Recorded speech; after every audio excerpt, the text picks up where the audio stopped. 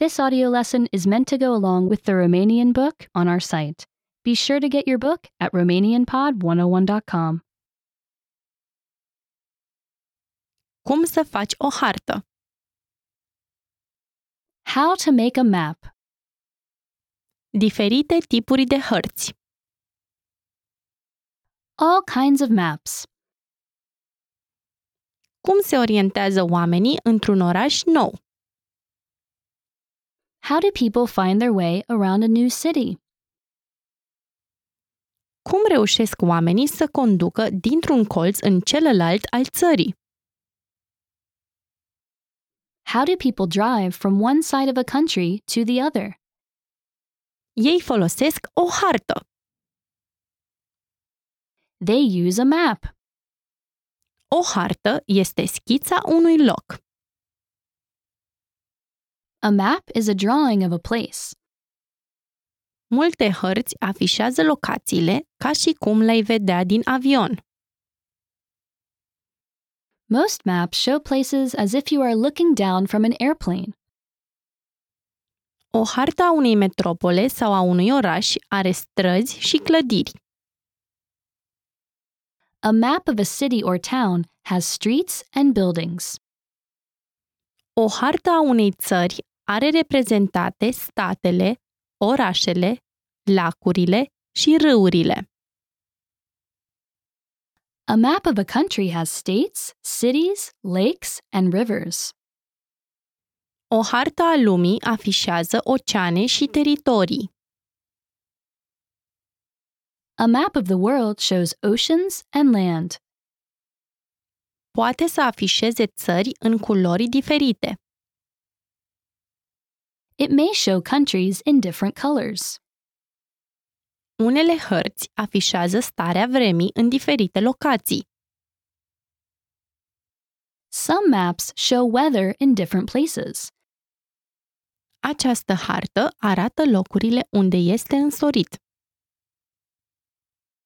This map shows where the sun is shining. De asemenea, arată și unde plouă sau ninge. It also shows where rain or snow is falling. Părțile unei hărți. Parts of a map.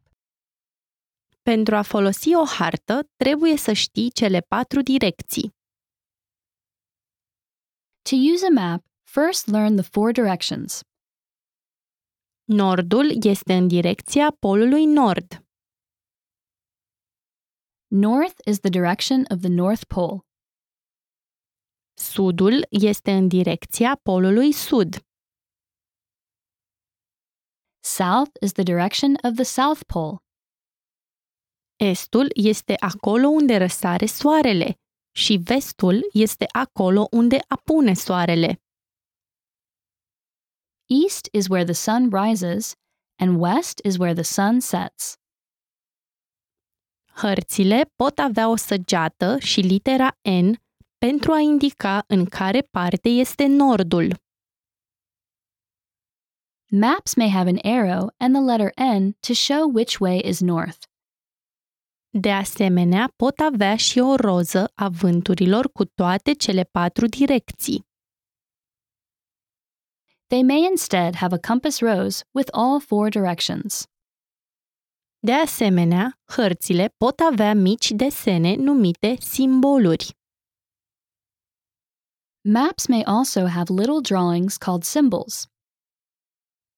O bicicletă mică poate reprezenta o pistă de biciclete. A little bike may mark a bike path. Orașele și parcurile utilizează un simbol pentru a ajuta oamenii să localizeze toaletele. Cities and parks use a symbol to help people find bathrooms. O scală a hărții indică distanța reală dintre puncte. A scale on a map shows how far apart things really are. Citirea hărților. Reading maps. Privește harta de pe această pagină. Look at the map on this page. Imaginează-ți că locuiești în Casa Albastră. Pretend you live in the blue house. Plimbă-ți degetul de la casa ta până la bibliotecă. Walk your fingers from your house to the library. Acum, plimbă-ți degetul de la bibliotecă la poștă. Now, walk your fingers from the library to the post office. Imaginează-ți că locuiești în Casa Portocalie. Pretend you live in the orange house on this map. Plimbă-ți degetul până la Casa Albastră. Walk your fingers to the blue house. Folosește cuvinte pentru a explica cuiva cum ai ajuns acolo. Use words to tell someone how you got there. Întocmirea hărților. Making maps. Întocmește o hartă a dormitorului tău. Make a map of your bedroom. Începe cu niște hârtie milimetrică sau folosește o riglă pentru a ți-o face. Start with some graph paper or use a ruler to make your own. Măsoară camera cu pașii tăi. Measure the room with your footsteps. Fiecare pas reprezintă un pătrat pe hârtia milimetrică. Each footstep equals one square on the graph paper. Numără-ți pașii în ambele direcții. Count your footsteps in both directions. Apoi socotește același număr de pătrate pe hârtie. Then, count the same number of squares on the paper. Desenează forma camerei. Draw the shape of the room. Acum socotește numărul pașilor dintre diferite obiecte din cameră. Now, count the number of footsteps to different things in the room. Desenează aceste obiecte pe harta ta. Draw those things on your map.